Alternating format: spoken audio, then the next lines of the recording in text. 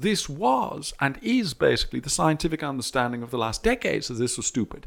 And so the logic of science will sort of reassert itself. It'll be slow, but there were cost-benefit analysis made, including at the British government. There were hence these accountants who said, well, there may be 200,000 deaths coming just from the health disruptions alone, right? And that was in April of 2020. And there were lots of groups, but they weren't well heard. But they were the insider groups. The well-being economists, of which I'm one in the UK, they're basically unanimous in having said throughout this is stupid. Look at these losses. Look at the huge mental health damage you're doing, which is also bad for physical health. Look at the long-run problems we're getting with the huge government debt. That's going to be paid back. So that'll be austerity. That'll be a huge loss again, right? And that is standard economic thinking as well. So to a certain extent, normal science leads you irrevocably to saying that this was as stupid as you could be.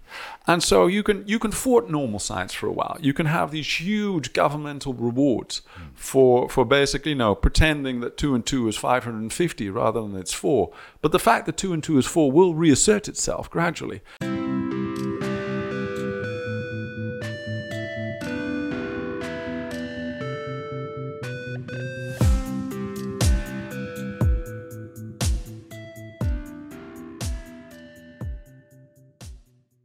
Hi everyone, thanks so much for tuning in. Before we get started, I just have a few short messages. First off, don't forget to like, share, and subscribe this podcast. It's the best way to help us grow and help me get on bigger and better guests. Also, don't forget you can pre-order my book, To the Moon, The GameStop Saga, right now by following the links in the description below. We've also got a few quick sponsors for the show today. This podcast is sponsored by Politics and War, the online political strategy game that was created by a 16-year-old high school student. In Politics and War, you create your own country and compete with thousands of other players, diplomatically, militarily, and economically. You could trade with other nations to ensure peace, pursue a Chinese style of international relations, or you could try out some good old-fashioned American imperialism and deliver megatons of freedom on top of your enemies.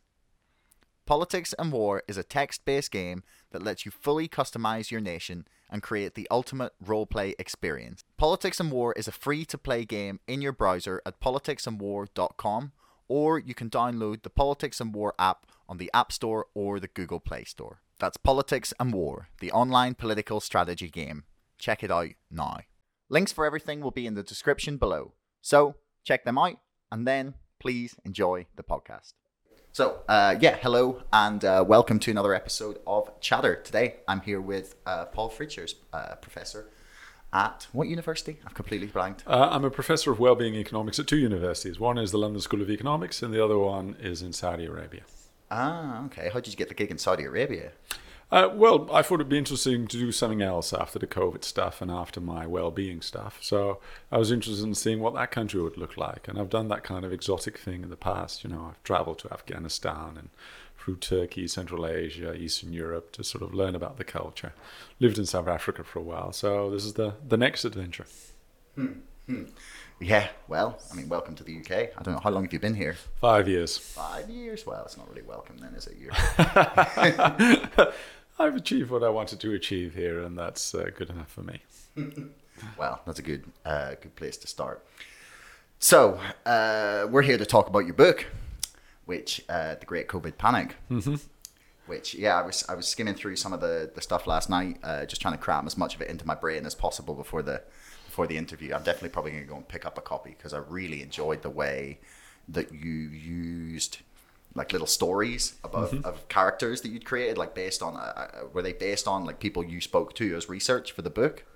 We have 3 characters in there, which is sort of trying to capture the public's reaction to it. And there are 3 characters. One is James, who is, as it were, the evildoer in the end, but in the beginning is more like the politician, the businessman who is suddenly pushed by the population into lockdowns and then sees an opportunity for greater power and money, and then gradually becomes worse and worse, as it were, over time. And then there's Jane, and Jane is, as it were, a little bit the gullible, the sheep, if you like, but also the people who are genuinely worried and easily fearful, and they sort of want to be protected, but they can also be fooled in that way. And then there's the Jacintas, who are the heroes of the story in some sense, but also the duds in that they can see the disaster that's happening and they're shouting that, no, we shouldn't do this, but they're a little bit ignored and derided, and so they don't actually get anywhere by the end of the book.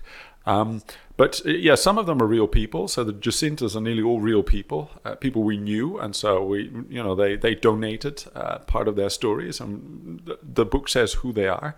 The Janes are partly fictitious, but partly also real people. So we've taken people from real newspapers or whom we knew personally, and that's several of them. Now the James are all real people, but we, of course, had to make their stories for them. They were not going to, as it were, do some pillow talk for us.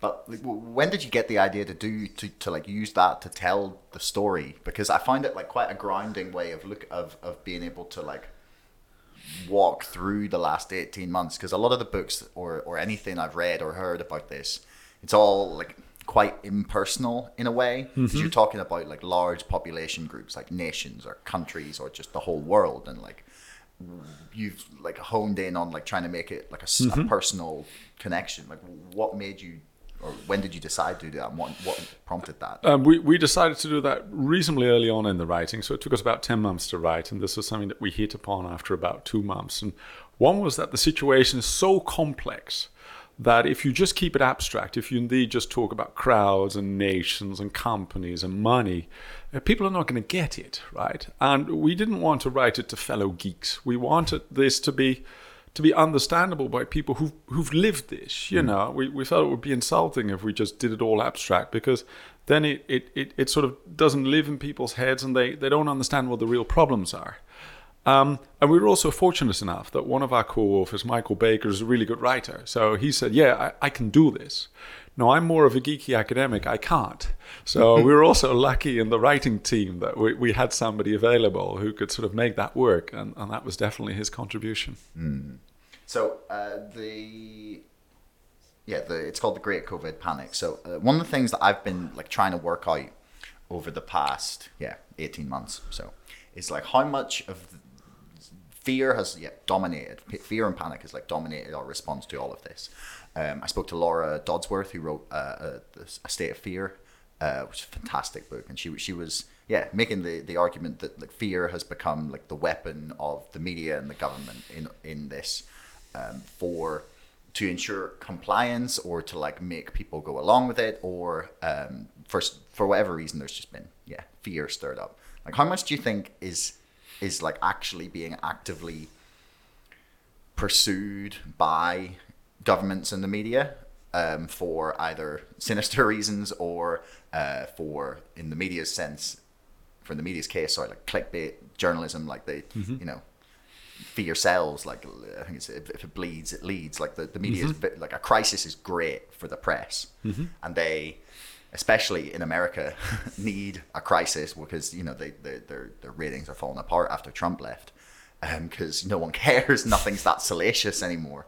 So like how much of this is, from your sense, like deliberate stirred up fear and panic, and how much is just like humans getting scared and terrified and like all wound up, because people do that as well? I think the mix has changed over time. I think at the start it was nearly all human nature, the connections of social media, and it went against what authorities wanted. So the Chinese authorities didn't want a great panic, and they tried to squash it when it first arose, at the end of 2019, start of 2020. But when they decided that they couldn't stop the fear wave, as it were, they started to ride it. They started to push it in other countries, partly to make their own policies look good. But the fear wave was huge, and lots of people were in favor of the fear wave whom you wouldn't expect. In February, January, March, lots of scientists were writing petitions to their governments, and these were scientists who had no idea what they're asking for. Mathematicians, physicians, people who were behavioral scientists, people who knew nothing about epidemiology or the well-being loss of doing all kinds of lockdowns. There was sort of like mindless sheep calling for this, and indeed the clickbait. There was basically, if it bleeds, it leads, and fear sold, as it were, newspapers, and it's sort of easy to tell the fear stories, and you can look all manly, we must do something, the government now is you can look all responsible whilst actually knowing nothing. So I think at the start it was more human nature, as it were. It was a coming together of unfortunate circumstances, a perfect storm of fear, the social connectedness of the world, so that it came round, and something scary which you can't see. And of course, it is a nasty disease. And so the stories of people in hospitals, the nurses, the doctors, about how terribly these patients were suffering was real as well. So, that made a perfect storm.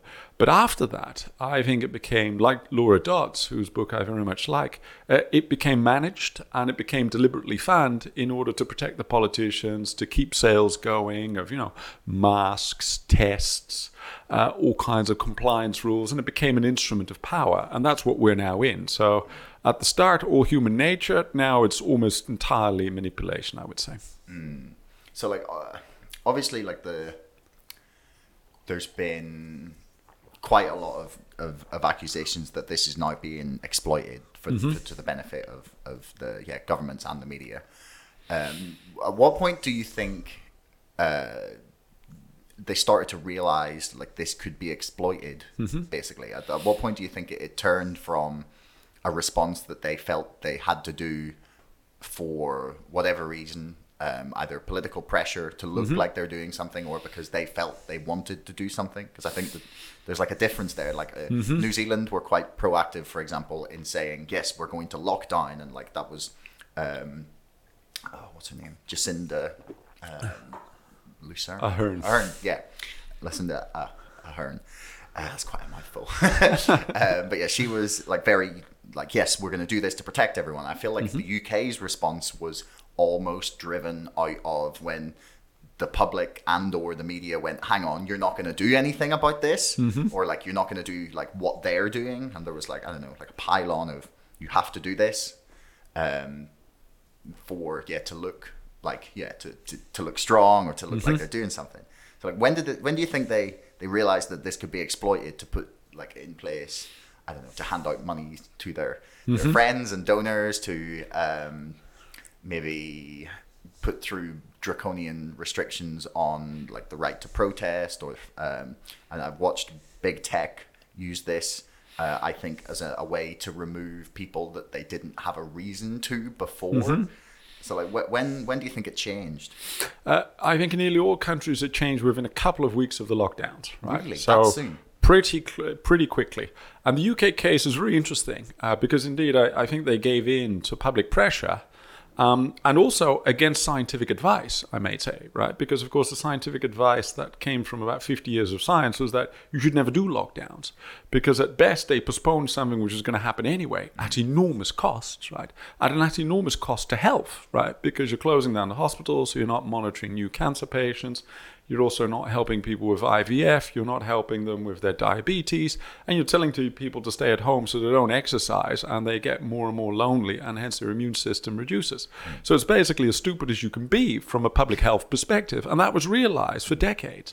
So the UK government gave in to that, basically, and then told the scientists around them, well, make up reasons why this is sensible. But very quickly, you can see, for instance, this, and Laura Dodds describes this very well, in some of the laws they pushed through Parliament, they gave themselves enormous discretion over huge amounts of money, right? So effectively, the budget rules of Parliament were broken, and these are budget rules that go back for centuries, were broken within weeks. Because suddenly the government said, but we need to do all these measures, and it's an emergency, so we need hundreds of billions of pounds at our discretion. And normally, there was very little at their discretion, but now suddenly, there was no parliamentary oversight over budget. So these things came very, very quickly. And of course, they have forward-looking civil servants and groups around them. So immediately, as soon as they started locking down, they started asking them, okay, what might come? What do we need to prepare for? And we might need to prepare for track and trace. We might need to prepare for passports that are coming, compulsory vaccines. They were sort of laying out the scenarios. And then, of course, little bells start to ring. I could get my friends to sort of sell the mask. Test business. That could be billions. People are knocking on my door already. So, as it were, the conga line of corrupt ran to the door within the first few weeks of lockdowns. And that's basically when I think that they became incredibly corrupt and have been feasting ever since. Yeah, it's a little concerning. I mean, so one of the things that a good friend of mine always says when we're talking about this is like, look, would you want to be in that position as a government, especially early on when there's this new virus coming out of China? There's like videos doing the rounds on the internet of people just collapsing in the street, which I would fucking love to know who put those out, because we saw that nowhere else. So that I want to know who that was. But anyway, but the like, it's there's been no movement, basically, in my understanding, from that initial response. It's like we said, here's what we know about COVID. We planned out like the response to it against, as you mentioned, like previous public health like knowledge, basically. Like I know we did. My mum always says about the masks, is like, we don't even wear them in theater because they last for 15 minutes, their effectiveness. And I'm like, hang on, so you're like, because she told me that, and I was like, hang on, they tell you that they only last 15 minutes? And I was like, what are we doing here? But like, I can almost understand the early response. It's like, there's something big and new and unknown, like freak out, panic, fair enough, right? I'm not proud that that's how our leaders responded, or the public, but like, that's completely understandable in my mind. What confuses me is like, so our understanding of how COVID spreads, who are the most vulnerable people, things like that, all evolved quite rapidly. Like we went from thinking that there was people saying that masks work, and then they said, well, you know, the virus is tiny, they're not really working, and the most important thing is ventilation in a room, because the masks aren't preventing the spread, because I think we now have it's 85% aerosolized in the transmission. So like our understanding has developed, but our response to it hasn't changed. Like, why do you think that is? These are deep questions, right? First of all, I completely agree with you, right? That, as it were, the government and the scientific advisors around the government lost their intelligence. They lost their ability to openly discuss what new medicines there might be, alternative treatments, what the optimal way would be to sort of prevent spread at a certain rate, or how to, as it were, try to help particular groups avoid things. And for instance, whether it would be a smart thing to have people who've recovered from the virus around the most vulnerable, because they're probably the least susceptible to another infection, and hence exactly the people you want to put around the most vulnerable, which was an early idea, which was not openly discussed, right? And so definitely the government and their science advisors sort of became very stupid, right? And that was partly because of this huge pressure to seem to be doing something, also led to a huge pressure to seem to know what they're doing. And so they couldn't exude, as it were, doubt. They couldn't have open conversations, you know, in which they would say, well, you know, yeah, we've got this flatten the curve stuff, but in fact, this was against 50 years of advice. It probably won't work. Yes, there's huge cost, but we don't know about the huge cost either. And in fact, we might have to change radically within a week. That would just be seen as unmanly and sort of, you know, unacceptable. The public wanted them to exude certainty. And so they were sort of forced to lie at the start, and then it became a matter of reasons of state to keep the lie going and to keep the pretense of certainty going, right? And so it's a little bit like the original sin. Once you're down the path of having urge, you need to cover up, because otherwise you're done for, right? And you're digging a bigger and bigger hole for yourself when it comes to the truth. But because, of course, you get all these lucrative opportunities, you can boss everybody around, you can self-enrich. There's this huge coalition emerged between the government, the medical people around them, but also enormous industry, right? Big tech made a lot of money out of this, and sort of the big internet companies and internet mediated companies made money out of this and pushed out all the small ones. Then you suddenly have no reason to sort of stop lying, as it were, right? And stop pretending that you know what you're doing. I mean, if it's making you money and power, what's not to like? Right? That is then the reality of politics. Now, do I understand how the politicians reacted? Of course, you know, it's very human, but lots of things are very human, which are still very criminal, right? and so simply because, you know, I understand a criminal doesn't mean that we should forgive them as society. This is why we have laws. This is why we have this notion of legal accountability for your actions, even if there's huge public pressure. So if a politician shoots someone else for reasons that are perfectly perfectly understandable, they still shot someone, and you should still put them up for trial. So saying that they're human that's neither here nor there. They have a responsibility, a moral responsibility. And there's not for nothing that we've had trials in the past about politicians who've done things that were understandable, but that cost enormous amount of lives and hardships. So I don't care whether I can understand them or not. The point is we need to hold them to account. And Laura Dodds, in that sense, if I may say, a piece of critique, does not want to make that leap, right? She documents how, in a way, a huge criminality occurred, but the bank stops with the top. And she's not prepared to call them out and then to say, well, what should happen in the case that the government has done a criminal conspiracy in a sense, right? And that I find that also a lack of courage to a certain extent, that if you indeed believe that what has happened is politicians losing their heads, but doing incredibly damaging things against the science of that moment, and also against, the Nuremberg trial laws, ethical principles of the last decades, you must then take the next step. What do you expect society should do with people who've done this kind of damage knowingly? That there must be, as it were, justice. Yeah, I mean, I've seen a lot of calls for justice as such, but what's that look like in terms of holding them accountable? I had, we got in touch because of Sanjeev Sablok, and he made his case to the International Criminal Court to no avail. And I think that what you've kind of brought up there about how governments are dealing in absolutes in order to seem, correct, basically, is that it's like the sunk cost fallacy. They've come too far saying all these things work, and therefore they can't go back on it. Do you see the population at large saying, we need to hold you accountable? Because that would force people to say, maybe they didn't do the right thing, and lockdowns are not a good idea. And people have spent months screaming at people who didn't believe that was a good idea. Even if they adhered to the rules and just said, hey, I'm not a fan of this. I don't like the restriction on our rights to go where we want and to see who we want. Right to assembly, freedom of movement, all those really basic human rights. It's if you were against that, you were screamed at by a lot of people. Especially if you did it in a, should we say, indelicate way, as some people tend to do, which is fine. I understand. You can get very riled up about it. I would understand why. But do you think that that's realistic? And what form would that even take? That sort of holding politicians accountable for the decisions they've made, aside from voting them out? Well, we talk about this issue at length in the book, right? And we sketch several scenarios. But to sort of, and I'm a great admirer of Sanjeev Sablok, who sort of resigned his position high up in the Treasury of Victoria in Australia because he saw the tremendous damage being done by policies.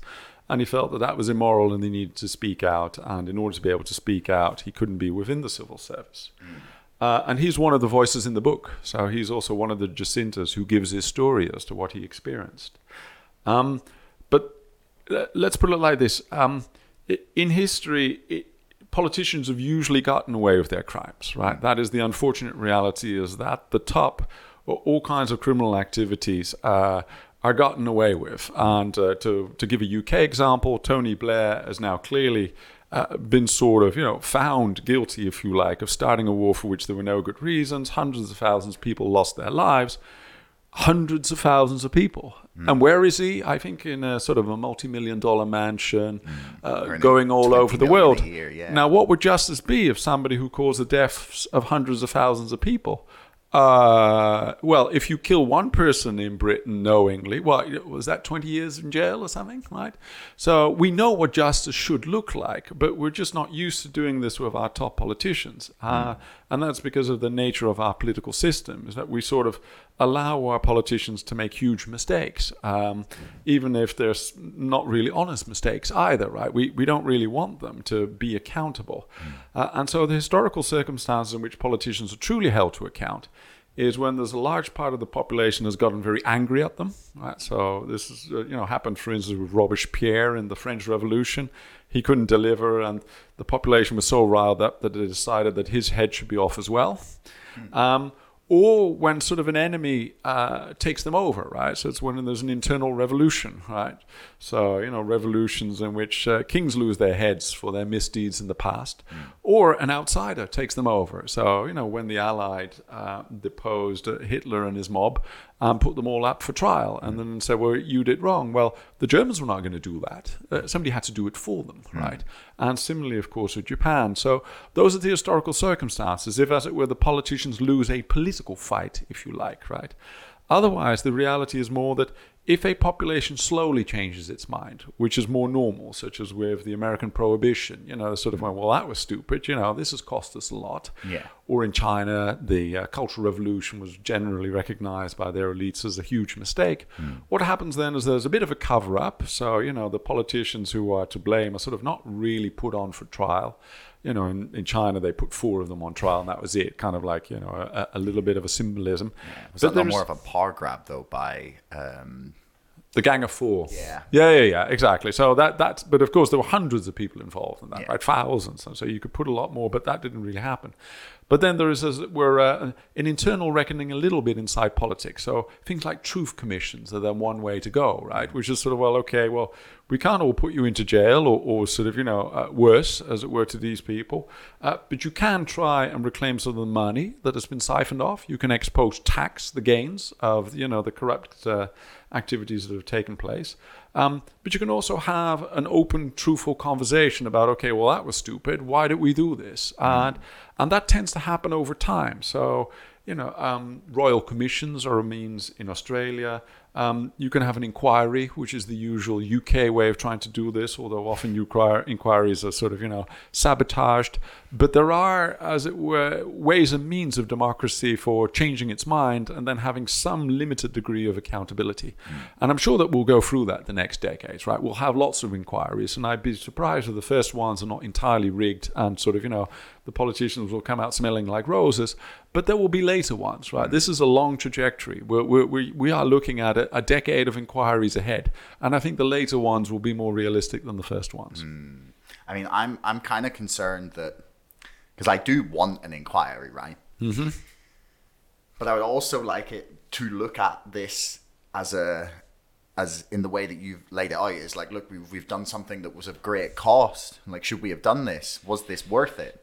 And I don't think that's how the inquiry is going to go whatsoever. In the UK, I would say, at least. In the UK, what I envision happening is going to be the inquiry will be about, why didn't we lock down faster? How many lives could have been saved if we'd just gone like full, like no one leave their house? That Boris Johnson was too soft on COVID or whatever. Like that's the way I see it going. Like, do you think there's a realistic chance of there being any inquiry ever that like actually says, hey, this wasn't worth what we did? Because that would require a lot of people to say we got it wrong. People are really bad at that. Look, I totally agree with you about the first inquiry. The first inquiry will be a whitewash, and it'll be all this bollocks about, were we harsh enough, right? Did we listen to the scientists enough? Whereas, in fact, the scientists follow them rather than the other way around. But history is funny in this way, right? And the Iraq War is a great one as well, right? Originally, there was a lot more public opposition to that. There was a lot more, but there was also a change of mind gradually of the population, So for the first 7 years, Blair was still in power and he got voted in and there was no serious inquiry whatsoever. But, 15 years after the war, when it's sort of a little bit more distant memory, then, the knives can come out a bit more, right?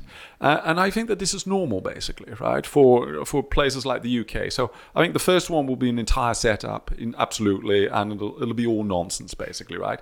And you can already see that it's being set up right now in exactly the way you sketch, right? Which is that, as it were, the conversation is pushed in the wrong direction. It is more, were we harsh enough, right?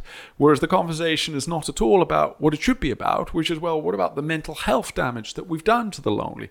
What about the destroyed lives of a whole generation of children who couldn't go to school and play and hence have had stunted social development, stunted emotional development? This will be a problem for a whole generation, right? What about probably the hundreds of thousands of people who will die prematurely because of the disruptions to the National Health Service, to the terrible health advice that people have gotten, stay at home, don't exercise, and that sort of thing, right? Nuts, and it's absolutely horrific. But the reason to think that that'll come back is because this was and is basically the scientific understanding of the last decades that this was stupid.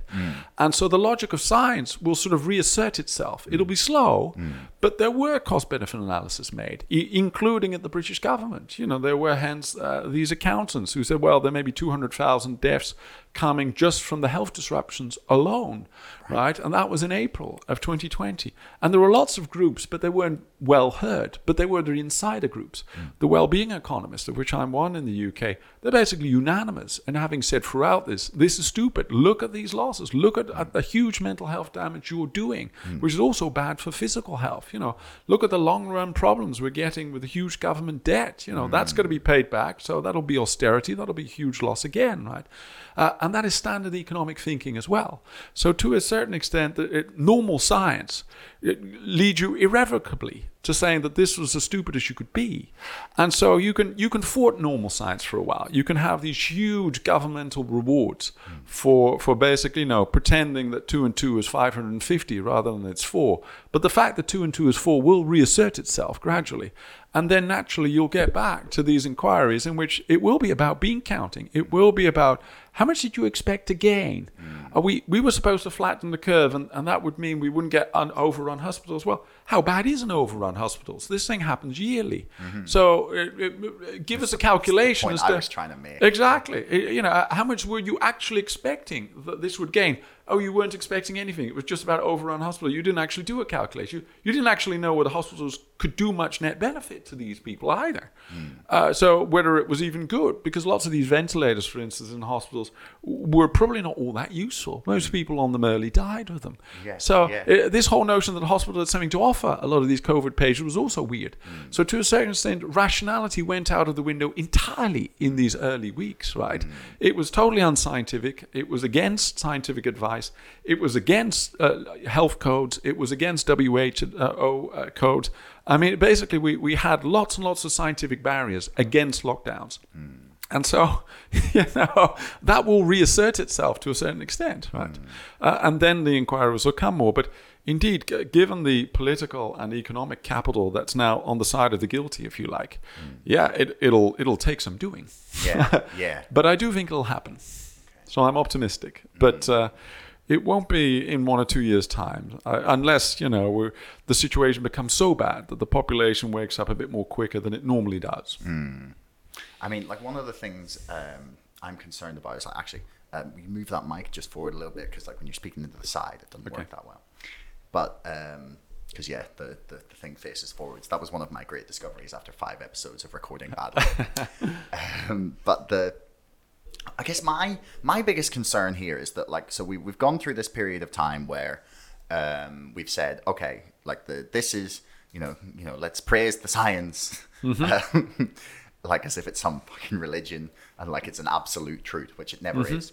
But anyway, that we've got to a point where politicians can make policy based on nothing, and like it's not like there's some levels of debate as to how effective or how useful like lockdowns and masks and all the other NPIs were.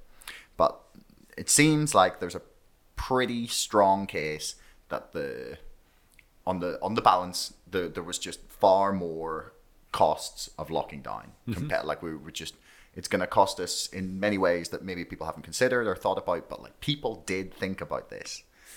And yet the government just turned around and made their decision based on very little evidence and contrary to 40, 50 years of scientific understanding of disease and what happens when you shut people's lives down like this. It's such a I think it's arrogant to suggest that that's not going to cause huge disruption to people. Like to just be like, oh, the kids will be fine. I think it's like that's a big claim to make, man. And for me, I'm concerned that we've crossed this line where politicians don't need justification for things, where they don't have to sit us down and say, okay, we're going to take away your like basic civil rights, the things that have defined the West and the developed world and all the most prosperous societies in human history. It's like, we're going to take those away. Like for me, you have to spend days constantly explaining why, justifying what you have done. And I'm concerned that we've accepted these things, and now we're in this world where governments can do anything based on just be like, oh, well, Dr. Fauci says, so we're just going to do it. I agree with an awful lot of that, and you raise a lot of issues there, right? That governments have become, as it were, untouchable, and their advisors who sort of, after what the politicians have said and decided something, come up with reasons for why that was a good decision, have also become untouchable, if you like, right? And parts of what used to be science have just become propaganda instruments and sort of, making up arguments to suit their political masters. But like not even just like making up arguments, like blatantly and brazenly doing it. Like Anthony Fauci was on, I think it was MSNBC. And he was like, you should wear 2 masks because, that's just common sense. And then 2 days later, he was like, well, there's no scientific backing for that. But they're just out there making fucking statements with nothing to back it up brazenly. Look, I totally agree with you that has happened a lot, and it's happened from the start, right? So when you talked about the people doing calculations, I was one of those well-being economists who did this early on in March last year. So even before we started lockdown, I said, look, we're going to kill millions in this way, right? And my quick calculation suggested that the losses would be about 50 times bigger than the benefits. And at that time, I still thought there were going to be benefits. I was still sold on the idea that lockdowns might prevent deaths, whereas now it's clear looking at the data across countries in Europe in particular, but really around the world with very few exceptions, that lockdown countries have had more COVID deaths, more COVID cases. And part of that is because you stop the health service from functioning well and you make people weaker, right? And of course, at best, you might be postponing something, but you're not really helping much. So, and I wasn't alone in that, right? So David Miles, who is a health economist at also Imperial College, he also had about the 50-to-1 number in terms of losses, and that was very early on in 2020. And this was similar to calculations done in other countries. So there are economists at the Ministry of Economic Affairs in the Netherlands who came up with high cost to benefit ratios.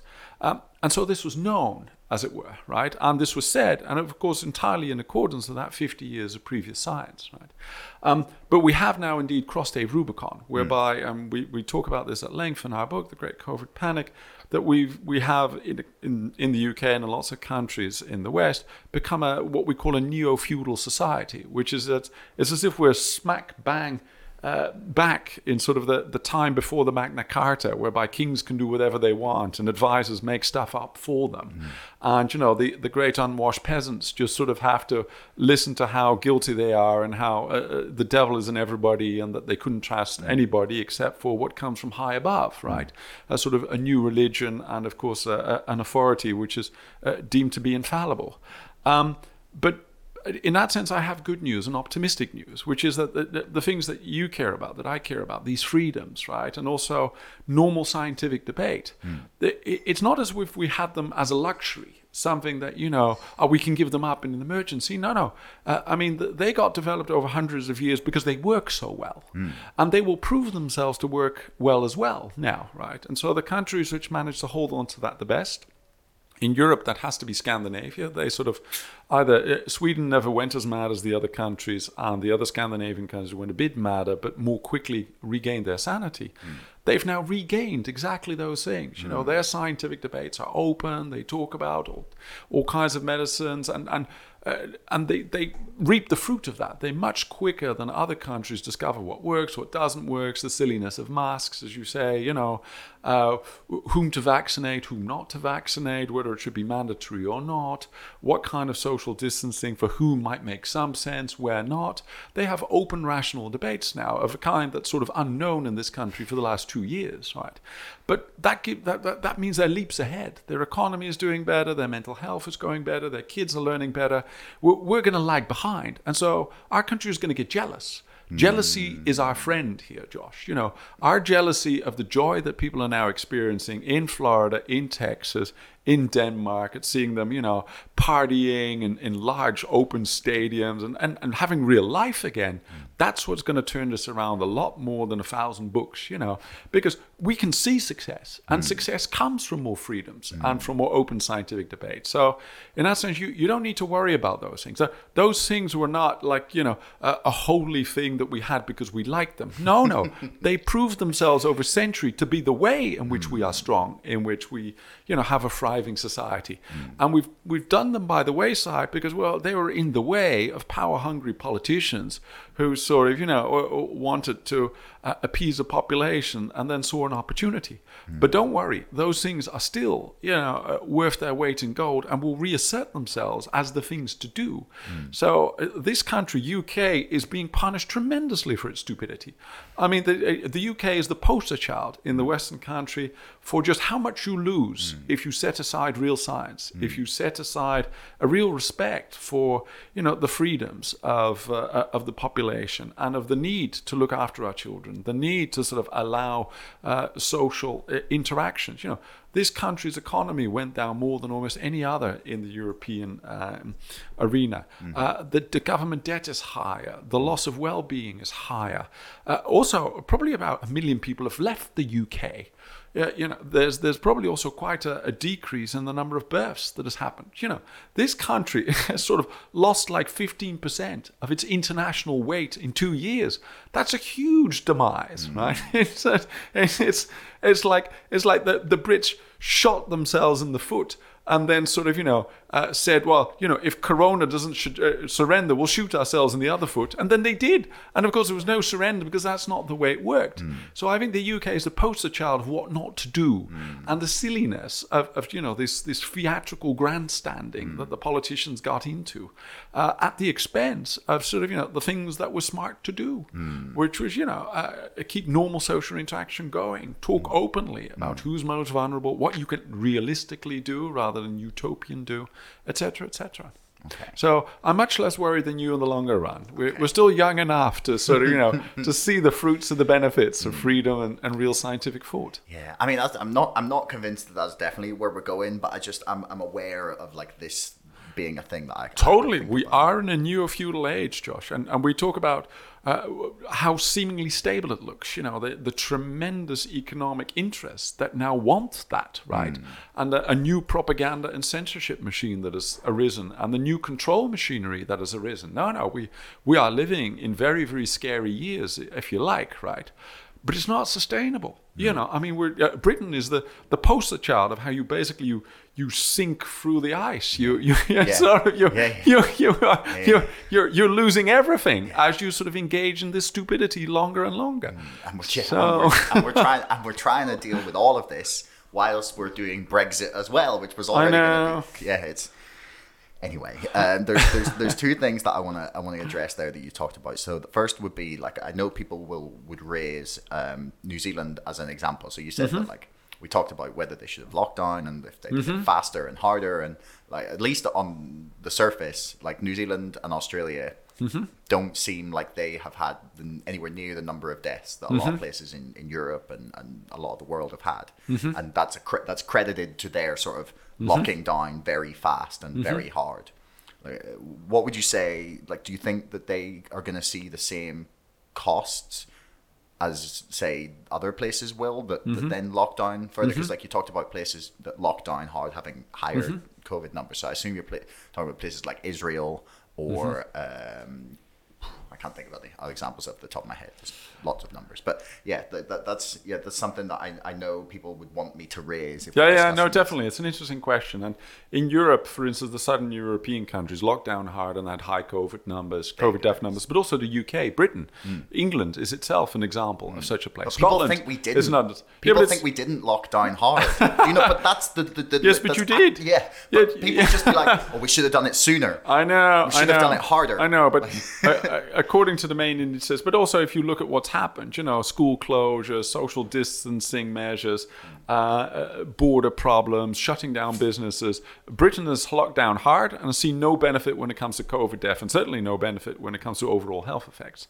But it's important to sort of realize, the damage that Australia and particularly New Zealand has done to itself, right? It's been tremendous damage, but it's damage that we don't. We don't talk about that so much. But for instance, in Australia, the latest data shows that they have a lot of excess deaths, and particularly the last 8 to 12 months. So after a couple of months after lockdowns, which is exactly what you'd expect if you disrupt your own health services, if you close that down, because you don't pick up the cancers, you don't help people in dementia. They've locked away a lot of their old people, supposedly for their own good, but without social interaction, they go dement much quicker. They die much quicker, right? And that's exactly what you're seeing, right?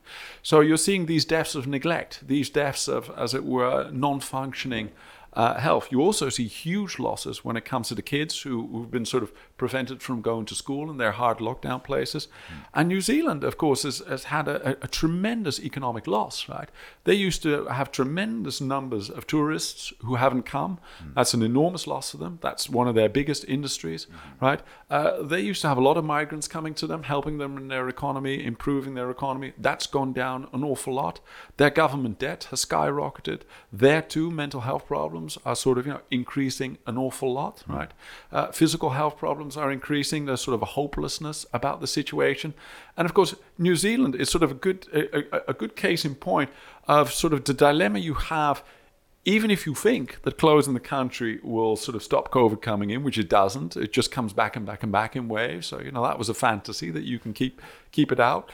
But even if you could, it's kind of like this catch-22. What, you're going to siphon yourself off from humanity for a century, or you think that there's going to be the vaccine which will solve all problems, you'll never have COVID? Well, we know that's not true either. So what are you realistically going to do? You're suddenly going to decide you're no longer part of the human race, right? And so you have huge cost of closing yourself down, but there's no real benefits whatsoever, right? And so they're waking up to that, right? Of course, I know personally some of their smarter economists who shouted this out immediately. So in New Zealand, there's the Plan B people who said this, and Martin Lally is an economist, and he's calculated that their cost to benefits of their lockdowns have again been something like 50 times the cost rather than the benefits, right? Because the benefits are so small, right? And there's again also with these COVID deaths, it's very important to keep into perspective that relative to all deaths, they're not so many. And also that they occur amongst people who are very elderly and very vulnerable, meaning that they don't have many years of lives to go, right? And of course, if you think of the cost you're imposing on young children who've got their whole lives to go, or even preventing a lot of people from being born by frustrating IVF services, by preventing people from getting married, well, then you're preventing people from being born who would have had 80 years to go. Yeah. So as soon as you start thinking about this in a more rational way in terms of lost years of lives, then the balance very, very quickly, you start to realize, oh my God, we're killing a mountain over what is supposed to be preventing a mole's heap, right? And you don't even see the mole's heap benefit materializing. So another thing to realize about Australia is that whole time zone has very, very low numbers of COVID death numbers. So you also see very low death numbers in Timor, in Papua New Guinea, in China, right? And so there's something about that whole time zone. And Australians and New Zealand like to say it's their lockdowns, but that's not clear at all. I mean, Victoria's locked down now for 4 or 5 months straight, and their COVID numbers now are higher than there ever was, right?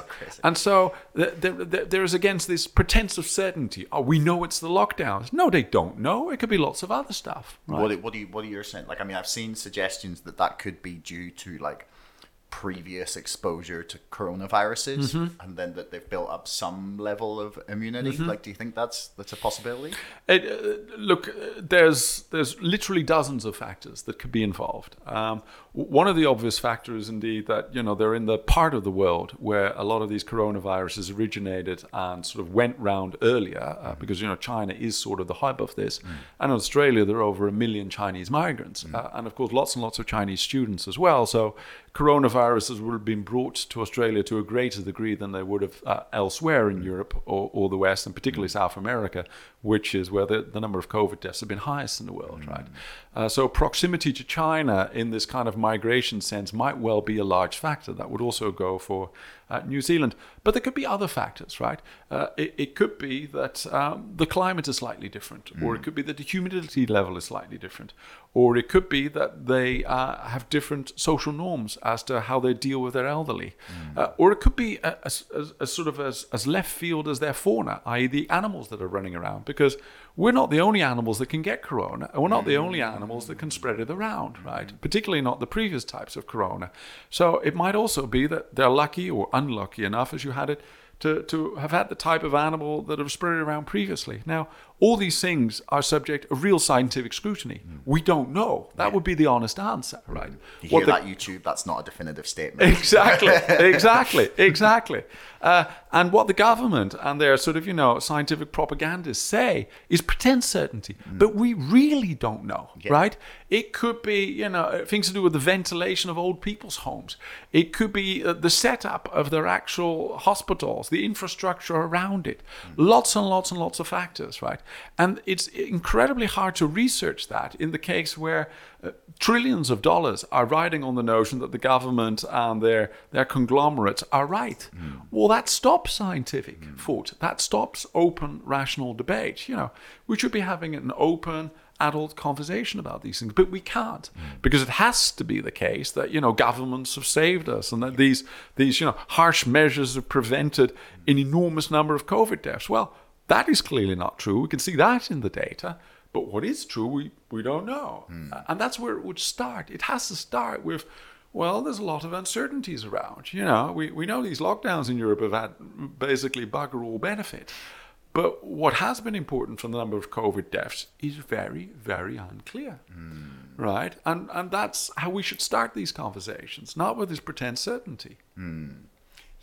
Yeah, that's a really good way of putting it. But we shouldn't approach this with certainty. So something you mentioned earlier that I wanted to circle back to was this idea that different countries would start to get jealous, basically. So we look at Sweden, for example, and parts of Scandinavia, where they've removed, I think, all restrictions now, in at least Sweden and Denmark. I don't know about Finland or Norway. But that we would see their success and, human jealousy and like the desire for, humanity would see that and be like, well, they've got their lives back and they're kind of fine. Like, why are we still, semi-locked down and things like that? But I mean, I am skeptical that is the case, because there's two examples I'd have. So even within Europe, basically we've seen that we're seeing this, and that's not changing the reaction of many other countries. Like, vaccine passports are now in force in France, in Italy, and the Austria have had, like, you have to show some sort of test or vaccination status to get into basically anywhere for almost a year now. And it's, about 9 months. But we haven't seen anyone go in, well, Sweden are doing fine now. Why are we not doing what they're doing? Even within the United Kingdom, like England have no restrictions basically now, right? Northern Ireland, we still have a lot of like small limits on like capacity, on like you can't stand in a bar, you still have to sit down. You can stand up to walk to the bar to order your drink, but then you're not allowed to stand there and drink it. You have to then go back and sit down. Just things like that, just like restrictions. There's like limits on how many people can be in a supermarket, just things like that. There's talk of vaccine passports. I mean, that's been shelved for now, but we're not getting jealous of England, really. Like, we're not pointing at England. Or in America, you've seen like the difference between, say, Florida and California. Californians aren't screaming, make us like Florida. They're saying, look at those crazy people. They're all going to die. Like, that's what they're saying. And then when the like numbers like go up a little bit, like there's like, it's not just like an I told you so. It's almost like gleeful, like, oh, I can't believe they're all getting COVID now. They're all dying. Like, it's like they're actually enjoying it in a way. So I'm skeptical that like, do you think that competition aspect is definitely going to happen, like that jealousy? I definitely think it's going to happen, but you are right that it's happened slower than I expected it to. So it's been one of the surprises for me, is that I expected this competitive aspect, this jealous, this ambitious aspect to kick in earlier. I thought last summer that, you know, some countries were starting to open up quicker. They were trying to attract the tourists. This happened, you know, former Yugoslavia, some of those places sort of opened up. And I think my daughter went to one of those smaller countries, Slovenia or something, where they could have been one of the other ones. I traveled last summer. I was in Croatia, in Holland, in Austria, in Italy, and in Switzerland. Yep. And I had to quarantine one time for 5 days, and that was it. There was no entry requirements, no restrictions whatsoever. And now, with much more knowledge further on, way more people with antibodies, all the vaccine rolled out to like 60, 70, 80% of populations. And we're in a worse position in terms of... Look, you are totally right. And that has surprised me too. I sort of thought, okay, last summer, so the summer of 2020, I thought, okay, the craziness will sort of wind down now. And instead, it got notched up to a whole nother level, right? And that was partially, I think, because in the summer of 2020, by then, the big companies had learned that they would actually benefit from this. And so they were in favor of a restatement of this. They saw this as partly as a means of sort of killing the smaller competition, extending their sphere of influence. But you can see how the stock market has sort of reacted to that. It sort of rewarded them. So they sort of agree with that, right? Also, the politicians, I think, realize that, oh no, we can make a lot more bucks out of this and a lot more political power. And the medical advisors didn't let go, right? And they have many levers to push to sort of increase the levels of panic, as Laura Dodds, as it were, describes very nicely. But you do see a lot of signs of this jealousy, right? You see quite a lot of signs, right? So let's take the US, for example, right? So in the US, first off, as far as you can see the migration streams, and they're actually hard to measure, but as far as you can see them, it's away from New York. They've lost maybe 1 million people, just as London, by the way. London's lost how many people? Well, London has lost definitely a couple of 100,000, maybe more, right? And these are the foreigners who've gone back, right? Or they go into the countryside, right? So there's a huge drain out of London. But New York as well, right? And quite a bit of that has gone to Texas, has gone to Florida, the freer states, if you like, right? But there's also something else that's happened, right? Initially in the US, it was really only South Dakota who sort of, most quickly regained its sanity and said, we're not going to do this. They were followed by those most akin to them, so the Republican states, right? But the Republican states previously were also lockdown states. And so they changed their minds. They saw, oh, South Dakota is not having Armageddon. Well, why should we do this then, right? And they started to advertise with this. So, have beach parties in Florida, right? And that has attracted new businesses. It has attracted holidaymakers from all over the US. And one of the things that's happened, which is interesting if you look closely at the actual behavior of the Democratic states, is that a lot of their restrictions have been reduced, right?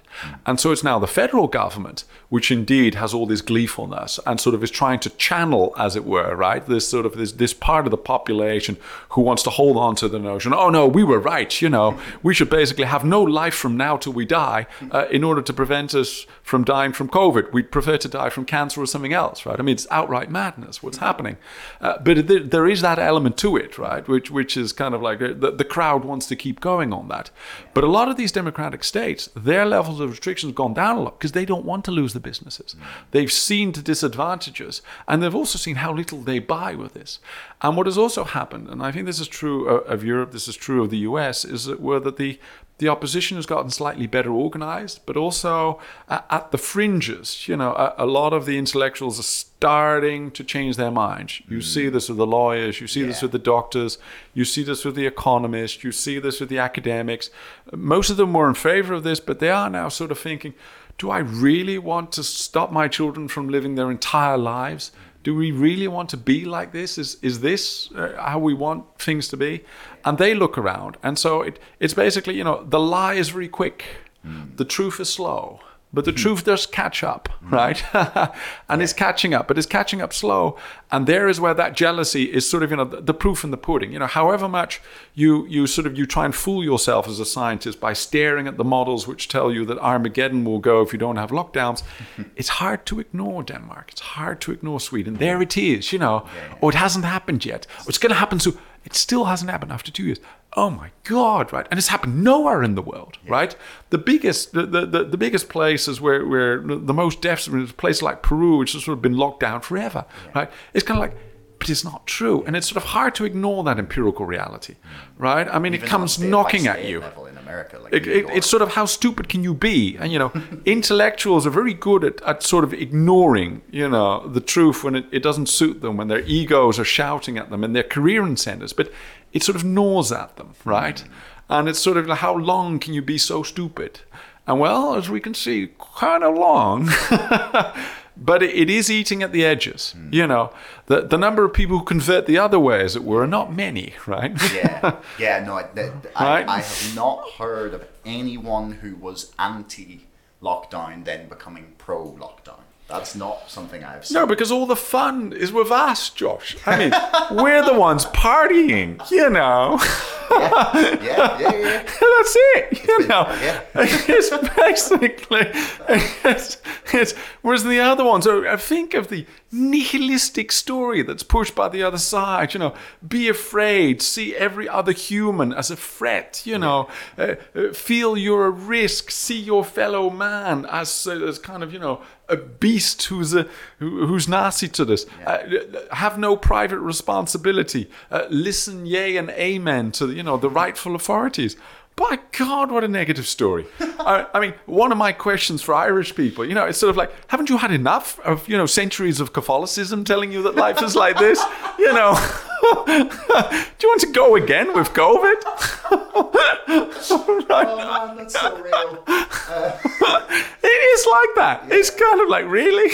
Yeah. Well, I mean, one of the things that I have noticed, or I've heard actually, is that the Republic of Ireland will be dropping their vaccine passport thing for getting into pubs and bars and everything, because I heard that there's no one there.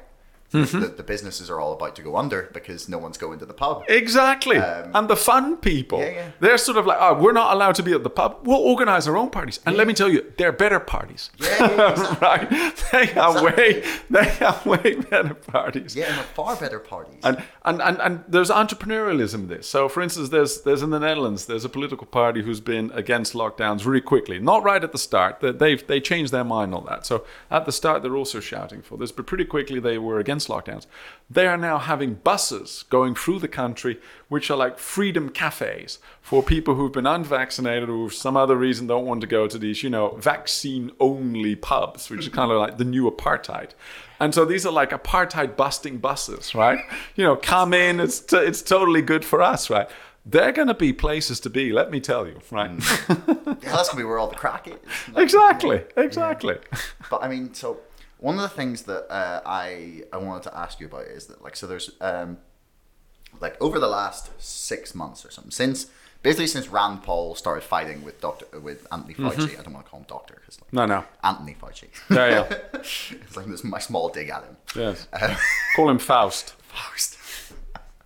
But yeah, so we found out a lot about the fact that the Wuhan Institute of Virology was conducting gain-of-function research on live bats on coronaviruses to see how they could be engineered to jump from bats to humans.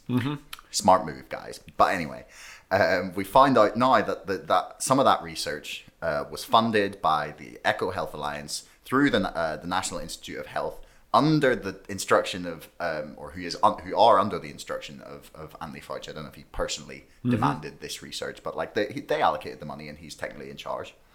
So he's at least got some level of responsibility. But he said, we're not doing this. This research was done to circumvent the Obama era law that sort of didn't want to do, or the instruction that they didn't want to be conducting this kind of research in the US.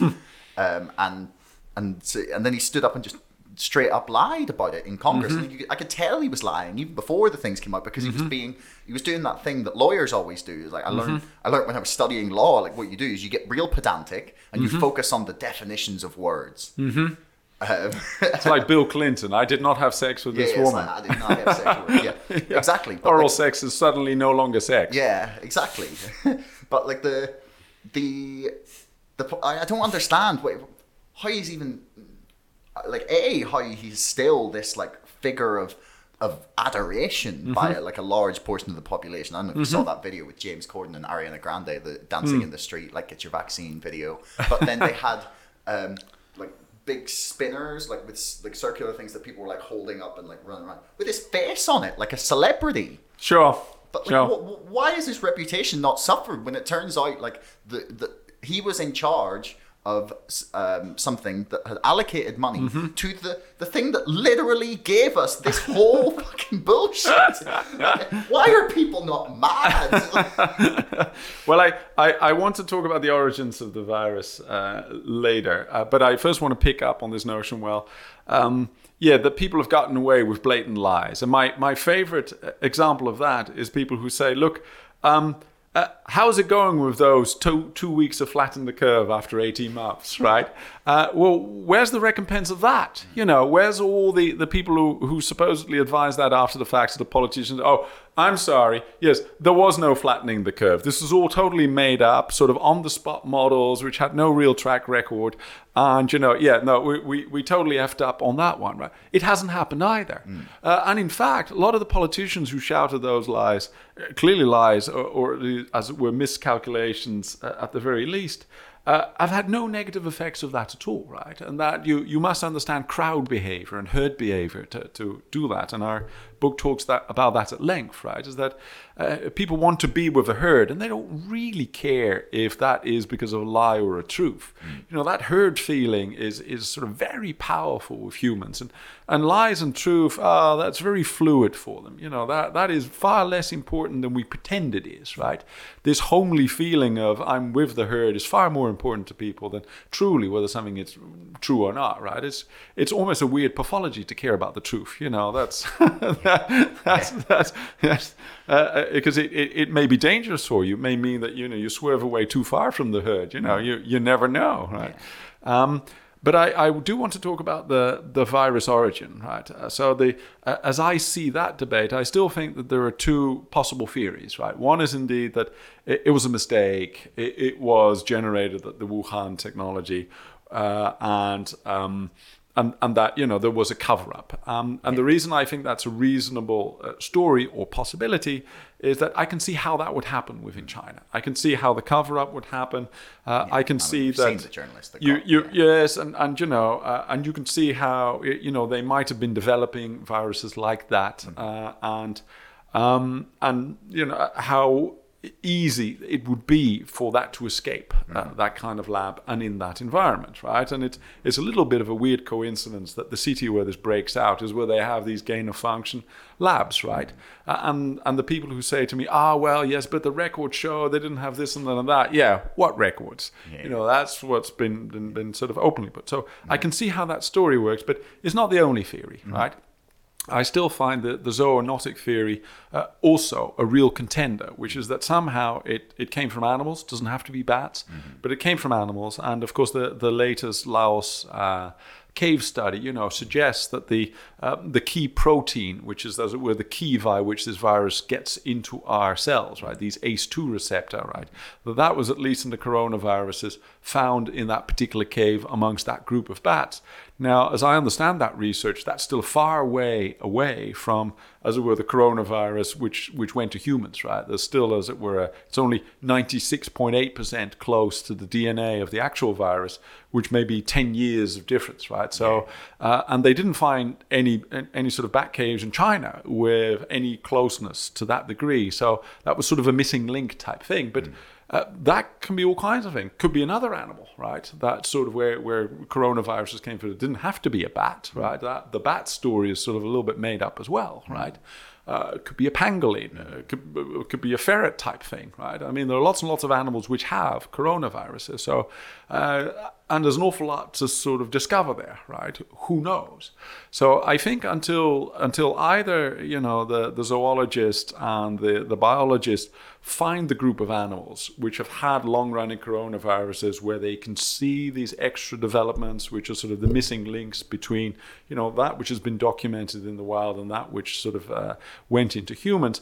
Until there's the possibility that it was a lab leak or some other thing as well, right? But those are the two front runners I see. But again, I think the starting point of this with a scientific debate has got to be, we're not sure. Yeah. We don't know. Mm-hmm. And what is I think is a really telling sign is that very quickly the lab leak theory was kicked off the political radar, was kicked off the WHO radar. And then there was this massive big tech funded censorship of people who said, yeah, but look, there's lots and lots of mutations between the wild virus as we know it and what went to humans. One of the ways in which it could have gotten there is that, this was engineered in a lab. And we need to look at this. We need to look at, where are the missing links in nature then, if it came from them? Or, where are the missing links in sort of engineering this thing, right? Let's, which scientists have sort of been going a little bit towards this line, right? And that debate has not been had in the open. And we can't talk about that because the political incentives are so enormous. We can't embarrass China. So, it is a very dangerous theory to say that it came out of the lab because then, there's also the question of, should they then be responsible for the damage done elsewhere? And so, there's trillions of dollars and huge political capital involved with these theories. But that goes against science. Science should be about, we should not care what the truth is as a science, in terms of its political thing. We just want to know what it is, right? We don't care about its political implications, but that is now impossible. And that is what has always been meant by the word fog of war, right? We're in a fog of war, which is there's a war, and in a war, people have to pretend to be certain because so much rides on it. You want to win, you can't lose, you've got an enemy. And then, everything gets crystallized into, it must be like this. But it isn't. Science is not like that, and discussion is not like that. So we diminish ourselves by this, polarization of truth into crystallized bullshit, right? right? That's a great way of putting it. Crystallized bullshit. Yeah, it is.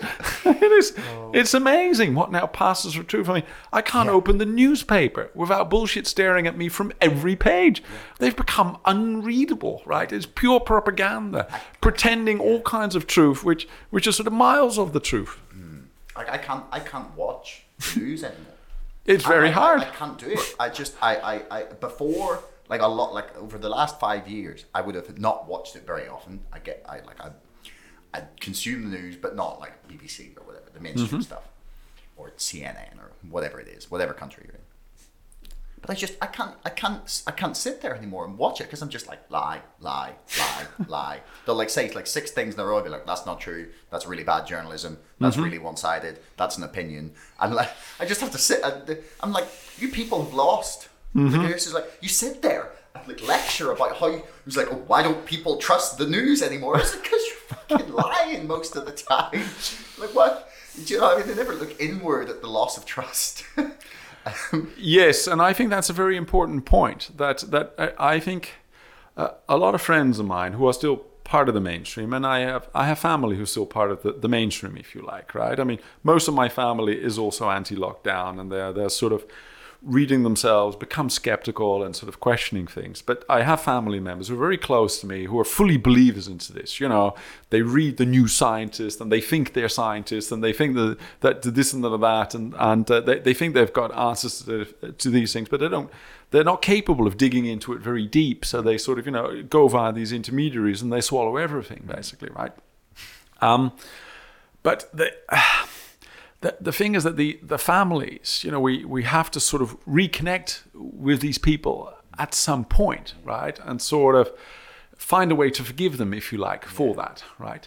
They have to, on the other side, like they have to forgive you for having had such abhorrent and dangerous ideas. Well, there's that too. There's that too. But there's another point I wanted to make about that, which is that to a certain extent, we on the skeptical side, and I count myself on the skeptical side, I have found myself in need to be forgiving of lots of people on the skeptical side whose opinions I would have not given any air 2 to 3 years ago. Any air, right? I've sort of had to lose a bit of my truth arrogance, if you like, right? Because, of course, seeing how the establishment is lying so structurally now, right, in our countries, and not all countries, but in some countries and in some regions, right now, and how easily a lot of our institutions, even our statistical institutions, have gone along with this. They've changed definitions. They've sort of highlighted some things, not other things. Then you must start to be more forgiving towards groups of people who've distrusted official narratives for 10, 20 years and have drifted far away from the mainstream or lots of other things, on the Iraq War, for instance, right? Or, where the gas attacks were there, right?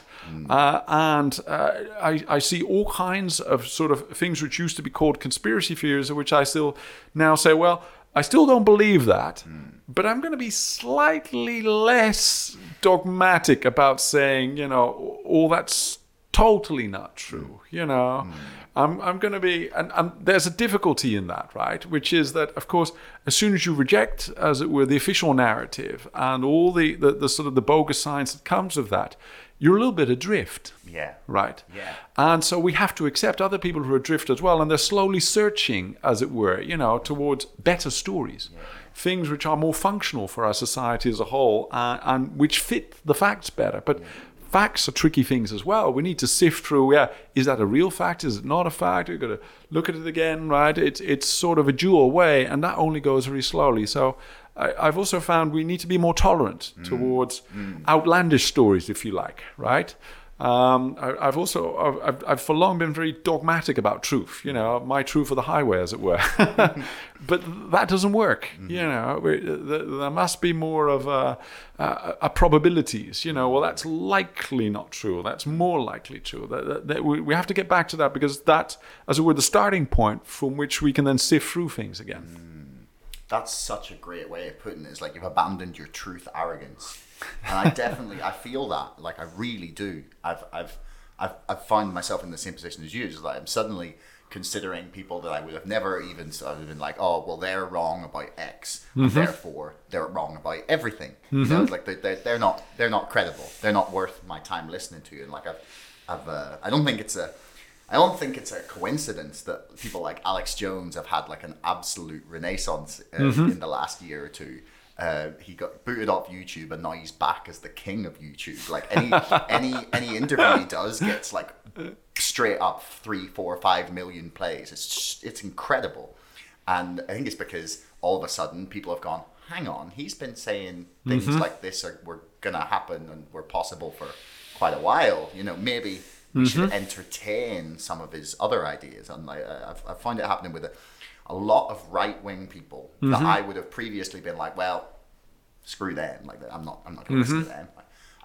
Yet all of a sudden, I find myself like adrift, like you say, because I would have previously considered myself to be quite left-wing on a lot of issues, and I still am. Like, I don't think I've changed my opinions, but the people have been willing to sacrifice like freedom and not stand up for things that I think are pretty fundamental to our society, like freedom of speech, expression, like civil rights, like human rights that should not be optional. It doesn't. There's a great picture that was like a painting of the signing of the Declaration of Independence, and there was a caption there. It's just like, just to be clear, none of this counts when there's a virus. Which is great. I'll see if I can find it. I'll put it in on the video here. As in South Africa, there was a saying during the anti-apartheid era: "There's no middle of the road to freedom." But I totally hear you on the left-wing stuff. I mean, I always counted myself maybe a little bit left of center, but definitely progressive, and definitely on the side of the downtrodden. And if there's one thing I dislike about these lockdown narratives, is how the supposed left wing have totally abandoned the downtrodden. Where are they for the vulnerable children? Where are they for the millions of people whose jobs have suddenly been called inessential? I mean, what a horrible thing to say to workers. I'm sorry, your job is inessential. You feeding your family, all your life investments. Oh, that's not important anymore. Where the hell did that come from, the progressive story? Making people lonely. You know, putting abused housewives together with their abusing husband and say, oh, don't go out because that's dangerous. No, stay with him so that he can bash your brains a bit more. Where's the compassion with that? Locking people in old people's homes, forcing them to go demented without their social, letting them die alone. Yeah. That is antisocial. That is anti-progressive. I mean, the total betrayal of, as it were, the left-wing elites. Of the downtrodden in this world, it is cruel. It is cruel. They've embraced cruelty at the heart of their sort of philosophy in life. You know, as long as people do what they're told, that's the good thing. No, it's the outcomes that matter. You know, you got to look at what happens to people. You know, stop staring blindly at your own fake numbers. Look at your own neighborhoods. Look what's happening to your kids, to the elderly. You know, it's disintegrating, and there's kind of like a lack of humility, a lack of empathy, and even within their own families. I have left-wing friends, and you see their kids, you know, their lives is totally disrupted. They can't go to university, they can't go and travel, they don't meet people, they've sort of lost the will to live, and their fathers and mothers are there gleefully behind their Zoom laptop saying, this is great, you know, I'm so glad to be with my family in my home. Yeah, but their kids are not. You know, they're missing out on life. And it's kind of, they don't want to see it. It's cruelty within families as well. It's horrible to see this breakdown of empathy in our society. Yes, it's quite pathological in a way. And I had never understood, like, places like, I'll not use the Germany example, but I'd never understood, for example, like the Soviet Union and how people who could, like, Jordan Peterson talk about a lot about how they became possessed by the idea, and the millions of people fucking died because people starved to death under communism, and yet they'll like in Russia there was just people, everyone was just like communism good, like for most of the time at least, or even for a while, and then it took them a while before they did anything about it, but like there was like pathological belief in their truth. Yes. And like a part of me feels like we've kind of seen the bed of that over the past 5 years, where there was just like it's like wade into it. We've already gone controversial. Who cares, right?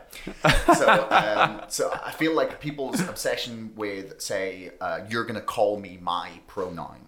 Oh yeah. Right. But like that to me was like that was the foundation that this has been built on. It's that, like, I can have my truth and I will believe that till the end of time, and there's no convincing me otherwise. And I think that was because I apologized to my best friend. I'm sorry that I didn't, because he was always going on about this. I was just like, oh, don't, like, who cares? Let people be people, whatever. And he was very concerned about, like, the breakdown of like truth and things like that. And like, oh man, come on, it's not a big deal. And also things in perspective. Well, I'm not part of the woke, so I know exactly what you're talking about. But as it were, one fight at a time.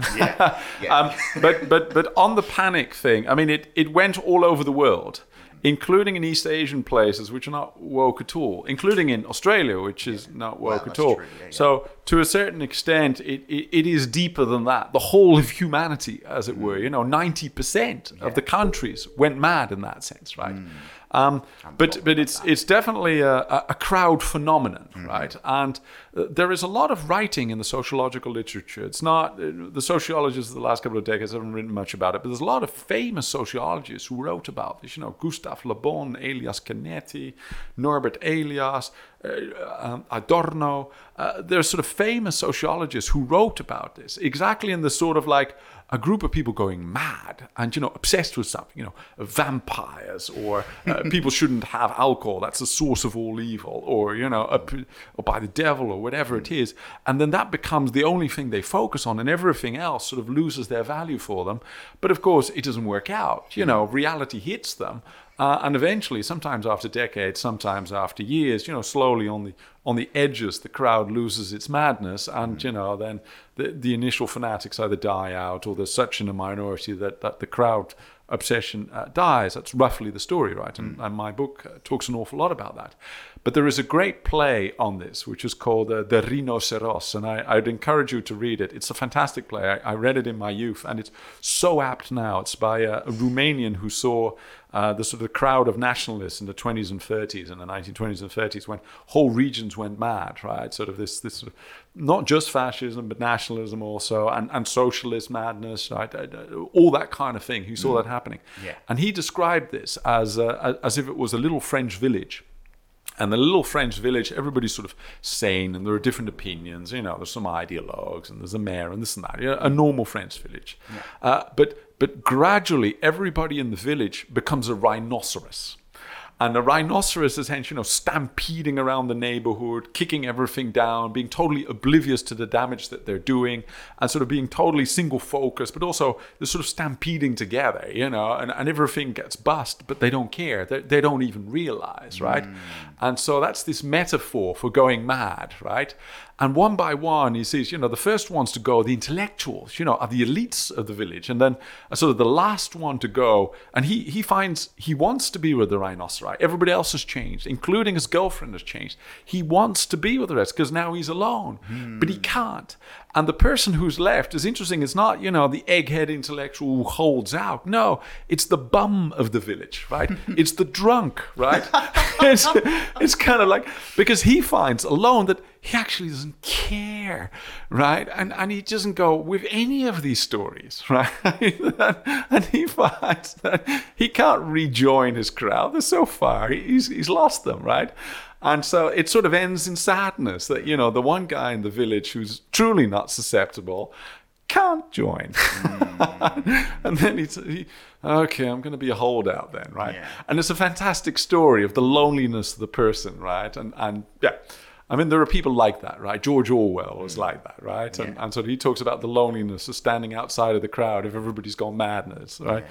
And that sort of thing, right? So, but it's a fantastic book, the Rhinoceros. It's because this image of seeing people transform in front of your eyes into a rhinoceros who's then a stampeding idiot and sort of totally oblivious, totally against everything they've formerly said, and just sniffs and destroys.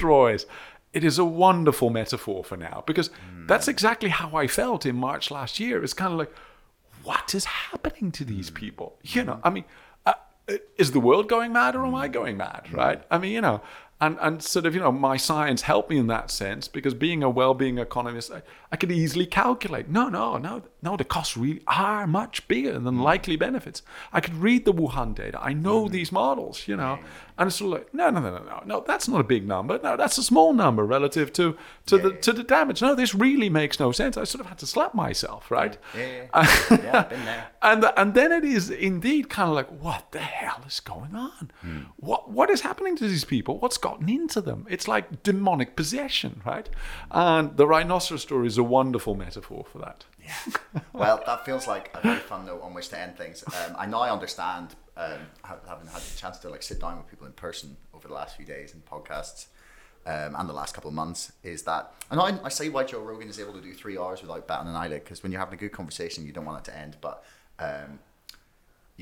it's a good place to leave it, and I don't have the room for longer than 5 more minutes, so so I have to pack up. But Paul, I really, really want to thank you. It's been a pleasure. Great chat. Come at me, YouTube. I don't know how this is going to go down.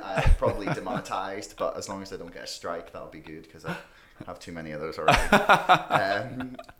Is there anything you want to plug just before we finish? Well, read The Great COVID Panic. It's been a bestseller already. It not only talks about how we got here, all the medical stuff, the science stuff, the economic stuff, but it also talks about solutions. It also talks about what you can do if you're worried about this.